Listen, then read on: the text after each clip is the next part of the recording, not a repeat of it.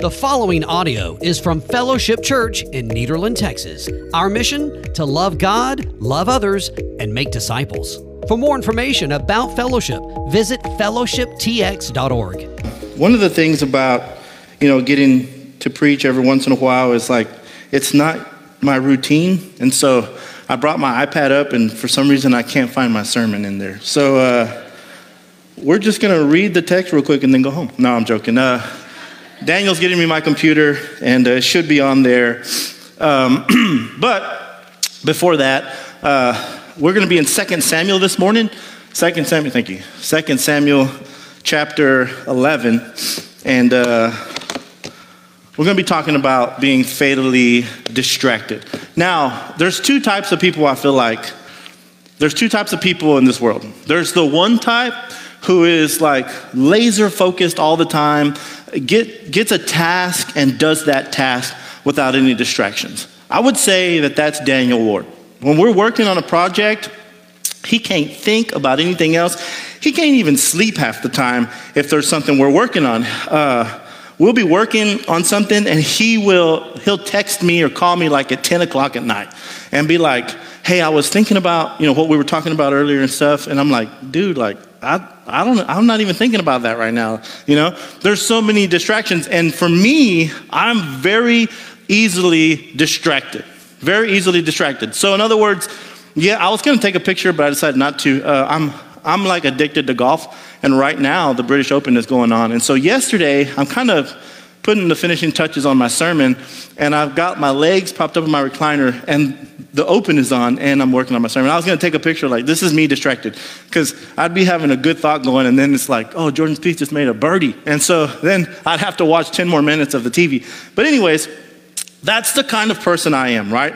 I looked up the definition of the word distraction. And it says, something that distracts is an object that directs one's attention away from something else. In other words, your attention is on one thing, and this distraction takes it away from that thing and puts it on something else. And sometimes a distraction can be good, right? Let's say you're working real hard and you need to take a vacation from work. And so you go on a week's vacation and, to Hawaii or somewhere like that. And you just you're there for a week and it is a distraction.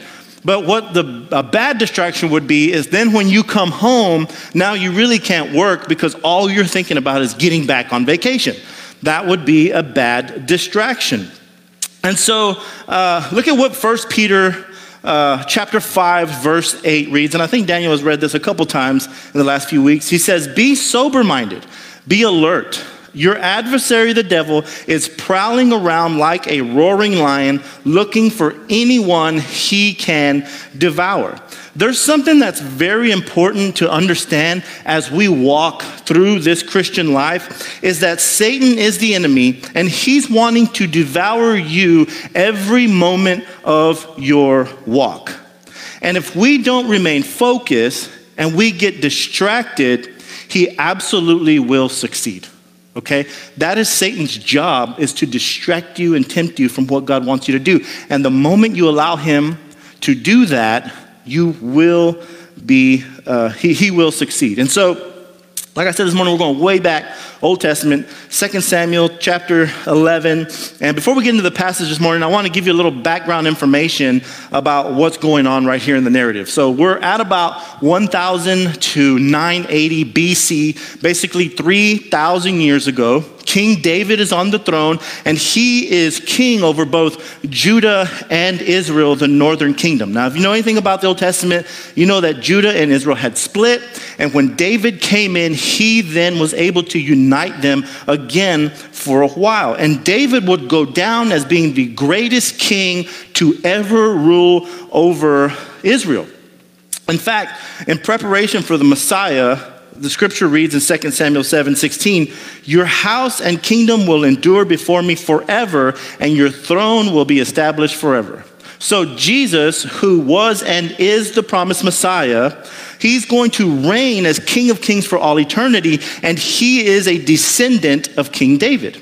And so as God fulfills his promise through the lineage of David, that's how important he was, right? He was anointed as a boy, as a boy to be king, and would enjoy the successes of victory, as Scripture calls him a man after God's own heart. So let's look at some of the things he did, right? We know David to be David and who, right? Goliath. If you don't know anything about David, you know that probably. That David, this is the same David who killed Goliath with a sling and a stone. So he defeated Goliath. He unified all of Israel. He brought the Ark of the Covenant back to Jerusalem because it wasn't in their possession.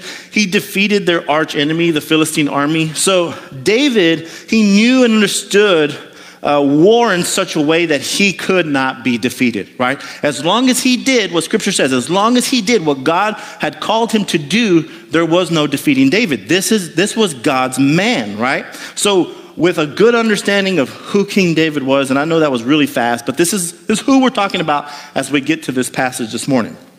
Let's go ahead and read 2 Samuel chapter 11, and I'm going to read verses 1 through 17, so just bear with me, read along with me, or it'll be up on the screen.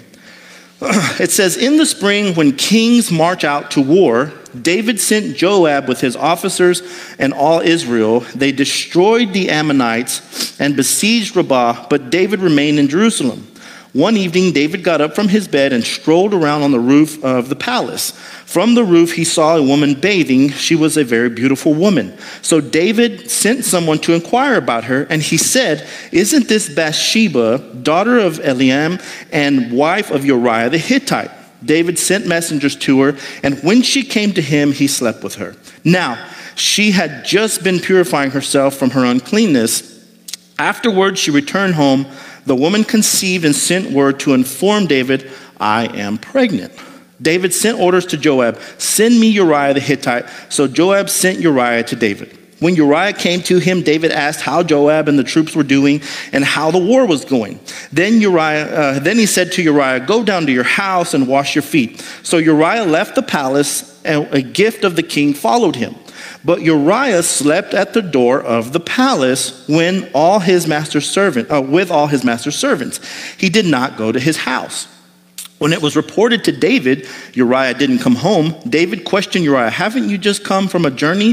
Why didn't you go home? Uriah answered, the ark, Israel and Judah are dwelling in tents, and my master Joab and his soldiers are camping in the open field. How can I enter my house, eat and drink and sleep with my wife? And surely as you live and your life, I will not do this.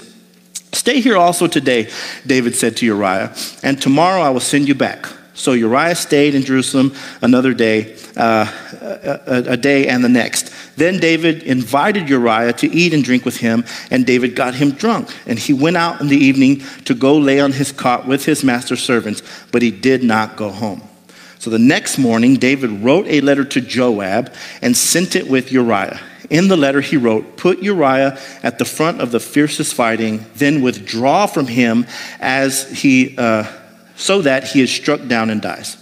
When Joab was besieging the city, he put Uriah in the place where he knew the best enemy soldiers were. Then the men of the city came out and attacked Joab, and some of the men of David's soldiers fell in battle. Uriah the Hittite also died.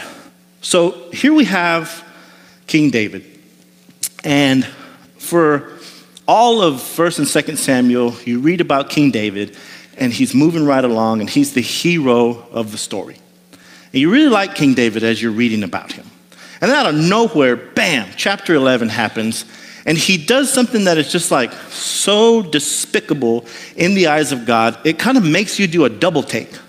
Like, wait a second, isn't this king a man after God's own heart? And how in the world, how could he be led into doing some of these things that he did? So have you ever had a person you admire or look up to fall from grace and do something so irresponsible that you even didn't believe it when you first heard it, right? I've experienced that.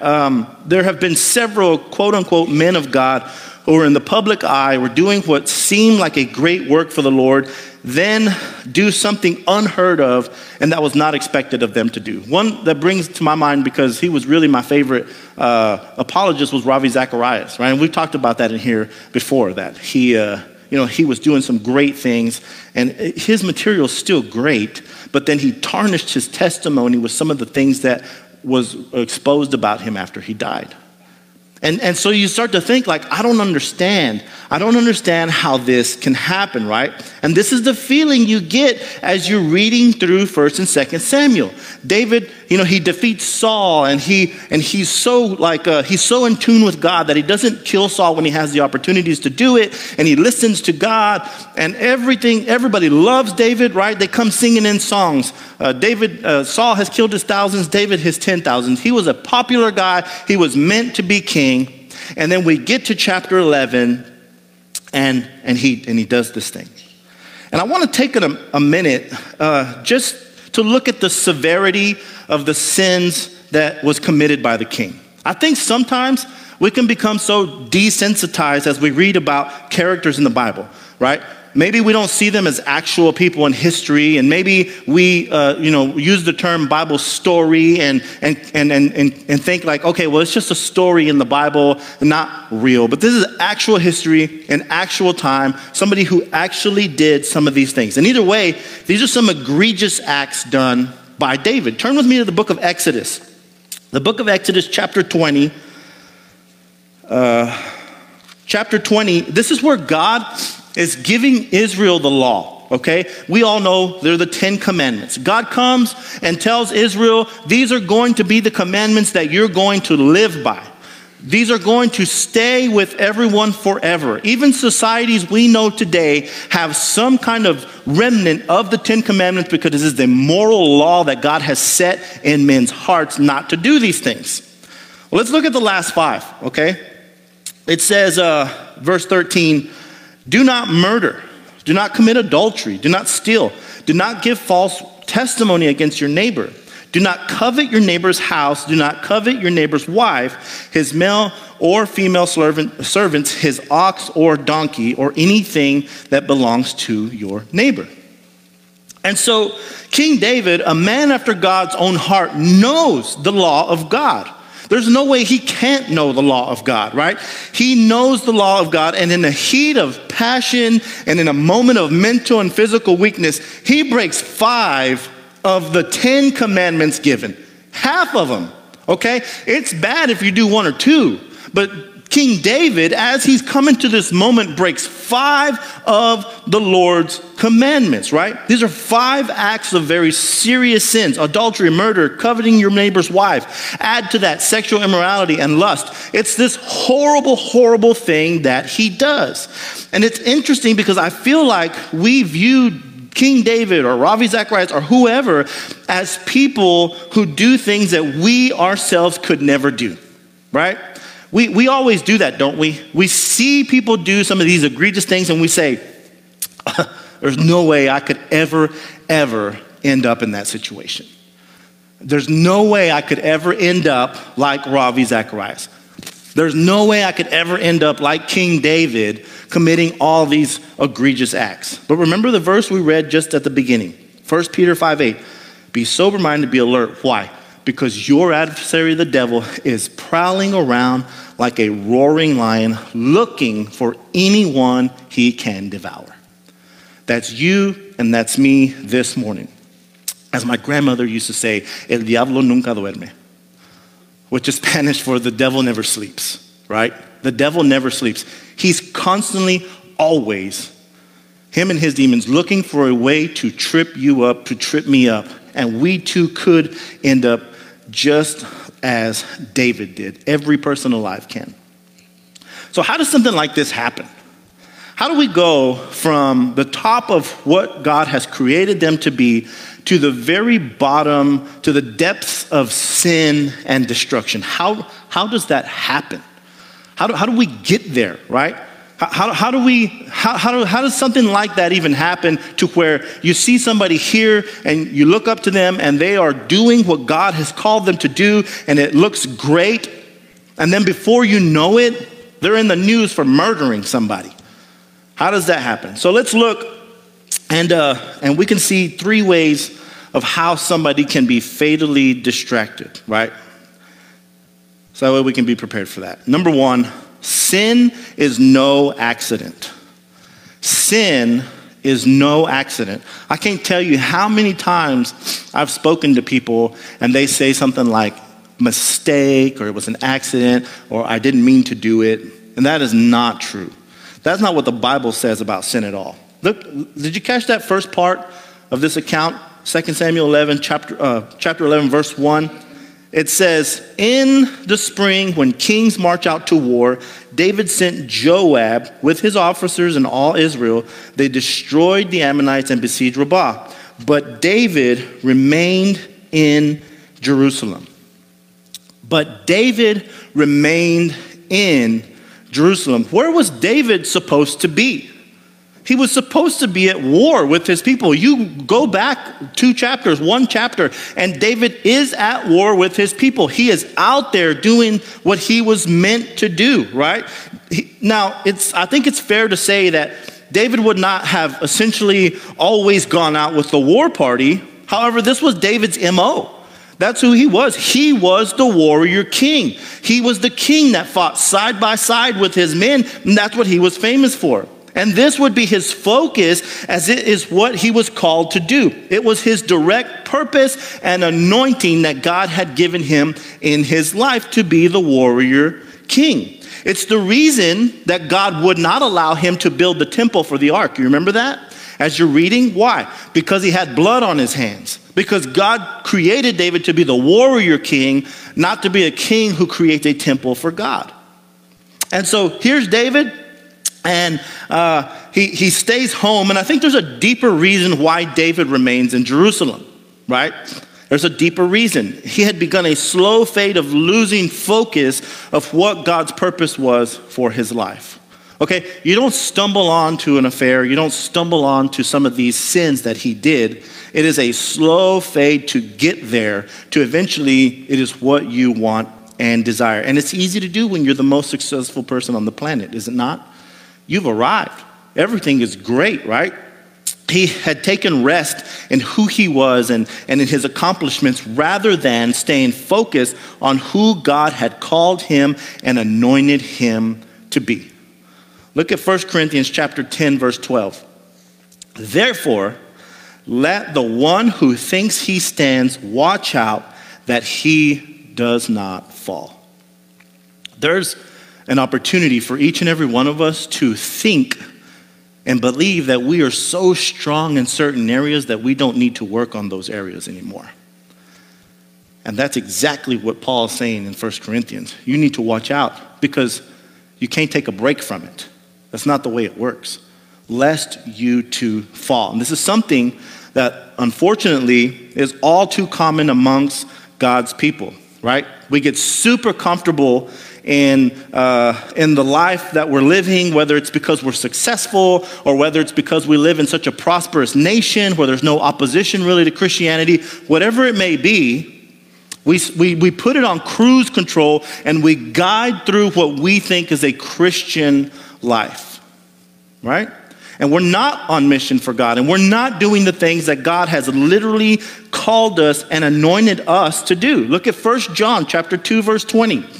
But you have an anointing from the Holy One, and all of you know the truth. You and I, the same, have been anointed by God's Holy Spirit to then fulfill the mission that he has placed before us. We say it all the time around here. Jesus gave us one objective, and that is to go and make disciples, to love God, love others, and make disciples. That is your only purpose for God in this life. Now, you're to love the Lord your God, right? And you're to love your neighbor as yourself. And through that love, that is completing the mission that he has placed before you. You've been anointed to do those things. That's what God has called you to do. Did you know that the idea of retirement from hard work, being on mission for God, is not found anywhere in the Bible? Did you know that? That when you're 60, 70, 80 years old, or even younger, you think, I've been doing work for God for a long time, and now it's my time to take a back seat and let these young kids continue it on. That is nowhere in the Bible. Nowhere. It's not in the Bible anywhere. Actually, our retirement from the mission that God has called for us is heaven. That when we get to that eternal rest, then we can rest from the mission that God has placed before us. Look at what Paul says in 2 Timothy chapter 4, verse 6-8. The little kids learned that this week. For I am already being poured out as a drink offering, and the time for my departure is close. I have fought the good fight. I have finished the race. He didn't say he coasted in. He finished the race. I have kept the faith, and there is reserved for me a crown of righteousness, which the Lord, the righteous judge, will give me on that day, and not only to me, but to all of those who loved his appearing. Paul understood this. Paul understood that this mission we are on is an ongoing mission, and we do not rest from that mission until we get to heaven. And I think we too can become like King David and say, I've been doing a lot for the Lord. I've been telling people about Jesus, and I've been, coming to church, and I've been doing this thing. I'm going to take a break from that because everything's great, right? Maybe the church is growing, and maybe I've been seeing a lot of success, and God has been blessing me with, the perfect job or whatever, and then we coast onto living the good life, and that's exactly what Satan wants, because he's the devil who's roaming and roaring and comes to tempt you with the sin that is already deep within your heart. That's where sin resides, in you and me. That's what Jesus said, right? Matthew chapter 15, verse 19. For from the heart come evil thoughts, murders, adultery, sexual immoralities, thefts, false testimonies, and slander. Jesus is basically saying there is sin laying wait in your heart. So when the devil is good and ready to tempt you with what's out there, that's where the sin comes from. This is the war between flesh and spirit. That your flesh is wretched, that your flesh is totally depraved, and that the Spirit of God wants to do a good work in you, and that's the war that happens. And everybody's heard it, right? You got two dogs. Which one's going to win? The one you feed more. And when you stop feeding that dog, and you stop reading your Bible, and you stop praying, and you stop being motivated and being on mission for God's work, then the only other natural thing to come out of your heart is sin. That's the only natural thing to come out of your heart if you're not filling it with what God has placed there for you to do. That's the war of the spirit and the flesh. And this is exactly what happened with David on that night. This is exactly what happened think about it. The pump was primed, okay? Like I said, you don't just stumble into these kind of sins. The pump was primed. David was not out with his men. David was coasting on his successes and who he was made to be. He was at the pinnacle, at the very pinnacle of who God had created him to be. And he was taking it easy. And then we get what happens, right? And this is my second point.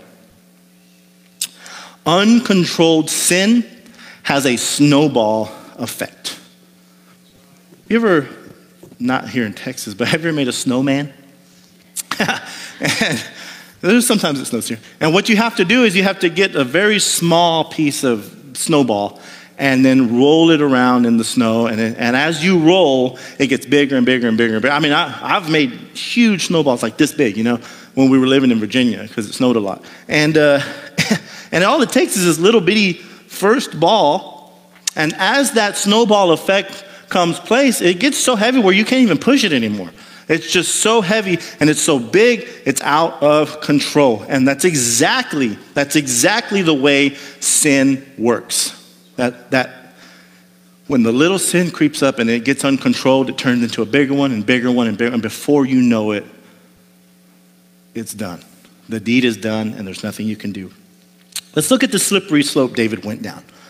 Let's just break this down real quick. Verse 2, it says, one evening David got up from his bed and strolled around on the roof of the palace. From the roof he saw a beautiful woman bathing, a very beautiful woman. Right there, right then and there, David lusts after this woman. Sin number one, right? He's walking on the roof of the palace, and we're not going to get into this morning whether Bathsheba should have been bathing out in the open like that or not, or, we don't know the historical context of any of that. Or if she knew the king would be looking. People want to get into all that. That's not important. Not important. What is important is David, the man of God, is walking on the rooftop, sees a woman bathing, and chooses not to turn away. Right? Chooses not to turn away. Well, the sin isn't realizing that there's a beautiful person that God created in front of you, okay? Yes, it is, honey. That's the sin right there. No, God, listen, there are beautiful people in this world. I married one, and that's okay. But when you begin to lust and you don't look away from that beautiful person, and now it becomes something that is stuck in your head that you have to have, that's when the sin that is within you creeps out. And that's exactly what happened to David. He saw her, and he kept looking, and he lusted after her. Sin number one, lust. Sin number two, he coveted what was not his. Look at verse 3. It says, so David sent someone to inquire about her, and he said, isn't this Bathsheba the daughter of Eliam and the wife of Uriah the Hittite? It's interesting that David is lusting after this woman, and it doesn't stop there. Lust then turns into action as he says, let's inquire about this woman. I want to talk to her. And David himself says, I think I know who that is. That's the daughter of Eliam. That's Uriah's wife. That should have been a huge red flag right there. I'm not saying that it would have been okay if she wasn't married, right? Because he's the king and he has another wife. However, she belongs to somebody else. She is somebody else's wife. That's a major red flag. And he knew it. He sees her, he says, we need to inquire about this girl. And then it comes to his recollection, yeah, I know her. She's Uriah's wife. And who knows how many times Uriah and his wife had been in the palace and had been with the king. And now he's fixated on something that he knows he shouldn't have and inquires about her anyways. He covets his neighbor's wife. So he goes from lust, which we all agree is a sin. You shouldn't be doing that. Jesus would later come and say, if you lust after a woman with your eyes, you've already committed adultery in your heart. But then he takes the extra step of saying, I need to find out more about her now. Yes, that's Uriah's wife. Go ahead and send for her, right? Verse 4. David sent messengers to get her, and when she came to him, he slept with her. How did this snowball? From him seeing her right there bathing, to him lusting, coveting, and now he has committed the sin of physical adultery with this woman. And if that's not bad enough, right? If that's not bad enough, she becomes pregnant. And when she tells David several weeks later, I'm pregnant, he doesn't think to then repent of his sin and say, maybe I should stop here. Maybe the snowball has gotten too big, because that's a pretty big snowball right there, right? She's pregnant and her wife or her husband is at war. He's not home. Everybody's going to know what she has done, not necessarily what David has done. And so to protect both of them, he comes up with this scheme of calling Uriah in so that when Uriah is home, what else is he going to do? Of course, he's going to go to his house, he's going to lay in his own bed, and he hasn't seen his wife in a while, and we can connect the dots. But he doesn't do that. It backfires on him, right? Listen, this is the worst part of this story, is that David is trying to manipulate Uriah, his loyal servant, warrior. And as he's doing that, this loyal servant warrior will not offend the king by going home and sleeps at his doorstep 2 or 3 nights in a row. And David just can't fix the situation. So where does the snowball go after that? Well, he says there's only one other option. I kill Uriah and take Bathsheba as my own wife. Makes David look real good, and nobody will ever know. Verse 14 and 15, he says, the next morning David wrote a letter to Joab and sent it with Uriah. How horrible of a human being do you have to be to send that guy's murder letter in his own hands?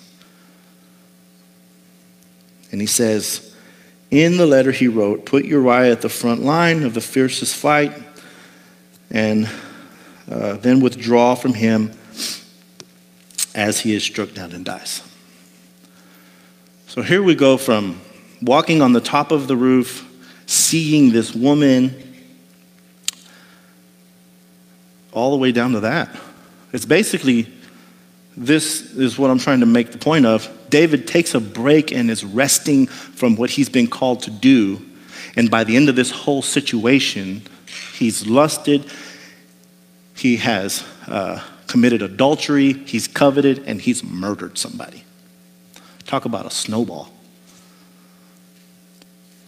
Sin does that in our own lives.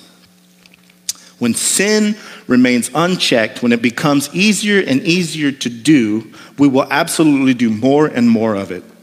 And it will be much more severe with each one that we commit. And you ask why? How do you know that, Julian? How do you know that if I just sin here and I don't check it, it's going to get worse? It's because then you get a taste for it. Now your taste is agreeing with your flesh of what you want. Another thing that happens is that the first sin may sting a little bit, right? You're going to feel convicted. I shouldn't have looked. I shouldn't have inquired. I shouldn't have slept with, okay?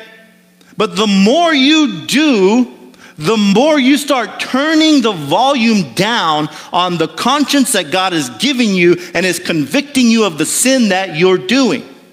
And so it becomes easier and easier and easier, and before you know it, you are so deep in the thick of it that it went way worse from what it first began with to what it is now.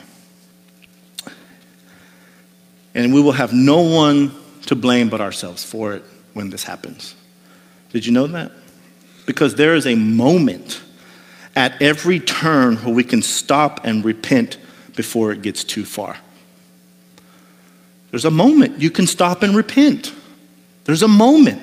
As David sees her, he can repent for lusting and go to bed. He can cry out to God and say, forgive me for lusting. And as he's coveted before he commits the act, he can stop right there and say, God, please forgive me for what I did, all the way up until the murder. He can own up to getting Bathsheba pregnant with Uriah, and he chooses not to do it. And every time it gets further and further in, the sin gets worse and worse and worse. We have chances. Look at 1 John 1:9.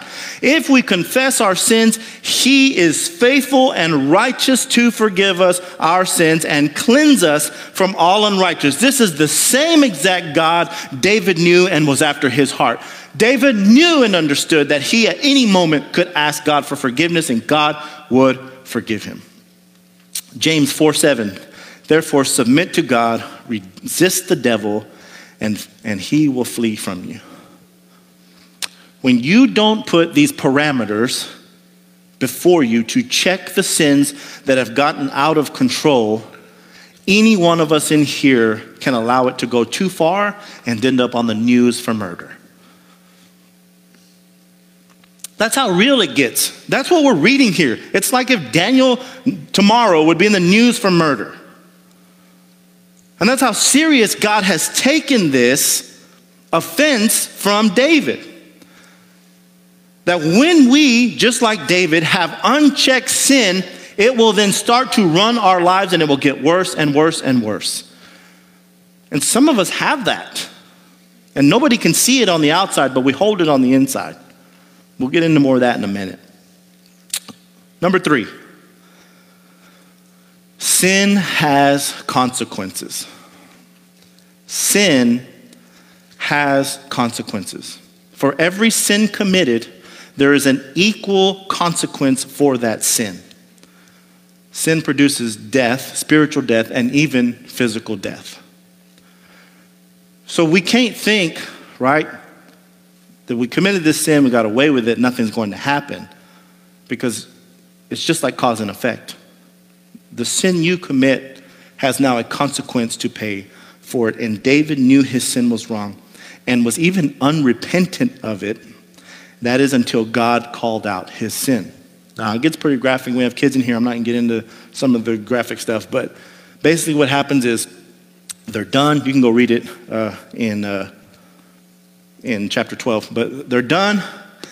It's done, right? Uriah has been killed. He's been murdered. David has now taken Bathsheba as his wife. And all the public knows is how great David is because Uriah died and David was kind-hearted enough to take Bathsheba in. And now she's pregnant. And so David thinks he's in the clear. He thinks he's in the clear and he's gotten away with it until the prophet Nathan comes. And David's like, oh, hey, Nathan. Oh, hey, David. I have a word from the Lord for you. Okay. He says, let's say there was this rich man and there was this poor man. And this rich man had everything he could ever want, didn't need anything, but there was a poor man on his land who had this baby ewe sheep. And he loved that sheep, Nathan said. He loved that sheep. He nurtured that sheep. He treated that sheep as his own daughter. He loved it so much. He says, but then this rich man has a visitor come. And instead of grabbing one of his own flock, he goes and takes the baby ewe from the man, cooks him up, and gives it to the visitor. And David is furious because Nathan's telling him like this is a real story. David's furious. And he says, that's not right. You bring that person to me and he's going to pay the penalty fourfold. Nobody should do that, right? He's furious. He's flipping tables over. And that's when Nathan slaps him in the face with, you are that man because of the sin you committed before God by taking Uriah's wife as his own and murdering him. And bam, it hits David right between the eyes. He knows now the sin that he did before God, which was punishable by death for David. But look what happens. He's not going to die, Nathan says. 2 Samuel 12, 14, 15, and 18. However, since this deed you have shown utter disrespect for the Lord, the child himself who is born to you shall certainly die. Then Nathan went to his house. Later the Lord struck the child that Uriah's widow bore to David so that he was very sick. We jump down to 18. Then it happened on the 7th day that the child died. David's sin had consequences. It was far more reaching and affected far more people than just David himself. And there was no escaping the ramifications of the deed that he had done. Because sin has consequence. This is the way it works 100 out of 100 times. 100 out of 100 times sin will have consequence. The sin we commit, the sin you commit, the sin I commit. It will lead to death. I'm going to repeat that. It produces death. Look at James chapter 1, verse 14 and 15. It says, but each person is tempted when he is drawn away and enticed by his own evil desire. Then, after desire has conceived, it gives birth to sin. And when sin is fully grown, it gives birth to death. Let's read that again and then think of David's story of the snowball effect. He says, but each person is tempted when he is drawn away and enticed by his own evil desire. David knew this is what he desired. He was enticed with it and tempted by it. And after the desire is conceived, it gives birth to sin. He allowed that to then give birth to sin. And when sin is fully grown, it gives birth to death. 100 out of 100 times, sin equals death. Sin equals death. And when we think about it, is this something that we really believe in? Like, do we genuinely know and understand that the sin that I commit, that the sin that you commit on a daily basis has equaled death? Sometimes I feel like if we were to take it a little more serious, like that, then we would commit a whole lot less sin because we know the ramifications of what's happening. And we become desensitized, right, to the sin that we commit, that we forget that sin is repulsive to God, that God hates sin, and that the sin we try and hide from everyone else, God knows about, and there are consequences for that sin. Listen, we go on living this life, and sometimes we lie to ourselves because there are things that we do habitually that nobody knows about. That nobody knows about except for you. And we think we're getting away with it because, nobody's died and we haven't lost our job and lightning hasn't struck us down. And when we become desensitized that way, sin gets easier and easier and easier and easier to commit. And before you know it, the snowball effect has happened. And your life is pretty much in shambles.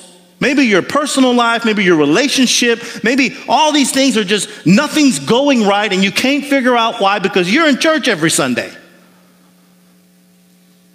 But unchecked sin has consequence. The sin that we don't come for repentance to God has consequence. And when we leave it, it gets out of control. And sure, we've been forgiven. Yes, we've been forgiven. And we will not have to pay the ultimate price for that sin. But we can make our lives on earth heck by not coming and repenting to God for what we have done. And we all know what it is.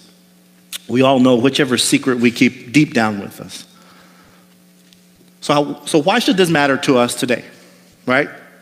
Why should we be concerned about some guy 3,000 years ago who did this horrible thing? Because it could be you and it could be me. Because it could be you and it could be me. I can't tell you how many pastors we know about, personally know, who are no longer in ministry and their life is in shambles because they did something exactly like this. It's because we think that those sins that we keep in secret, nobody will ever know. But sometimes, in the case of David and in the case of other people, God will then reveal those secrets publicly. Go in and read. Like I said, it's too much for the kids here, but go in and read the rest of chapter 11 and chapter 12. It's graphic. What God tells David is graphic. It was a whole nother sermon for a whole nother time, but sometimes because we know God is love, we forget that the same God of the Old Testament is the God we serve today. Go read what he said to Job, for crying out loud, and Job did nothing wrong. Read what he said to David. And this is the way God feels about the sin you and I commit. And each and every person in this room has sin that is unchecked this morning. Each and every one of us. And if we don't repent from that sin and allow the Holy Spirit to get control of it, we might see someone we know fall into something horrific just like this. I don't want that for us, church. Not for me, not for you. I don't want that for us. But it can easily happen. So what are we going to do about it this morning? That's the question. Remember what we talked about with David. At each step of the way, he had an opportunity to fall to his knees and ask for forgiveness. Please listen to me this morning. That you have the opportunity this morning to fall to your knees and ask God for forgiveness. And don't let pride or guilt or shame, don't let any of that get in the way of you knowing that you need to repent and ask God for forgiveness and allow him to start molding you back into who you are meant to be. Why do you think we don't do some of the things we've been called to do, right? We've had this discussion in our Equip class, and people will say, I don't want people to see my life and then say, well, what about you? What about the sins you commit? Why are those any different? But you know what? If you're repentant of those sins and you allow the Holy Spirit to then purify your heart, then that's okay. But when you don't check that sin and when you allow it to snowball, destruction will happen. Destruction will happen and things will fall apart. And I'm not saying whatever situation you're going through this morning is that, but it very well could be.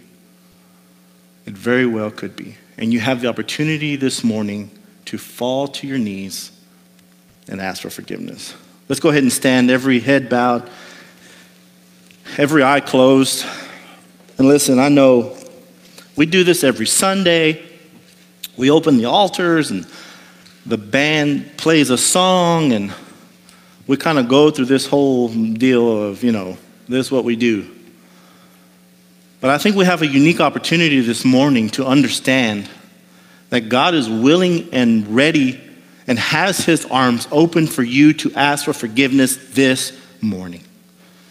Jesus says in Matthew 11:28, "Come to me, all you who are weary and heavy laden, and I will give you rest."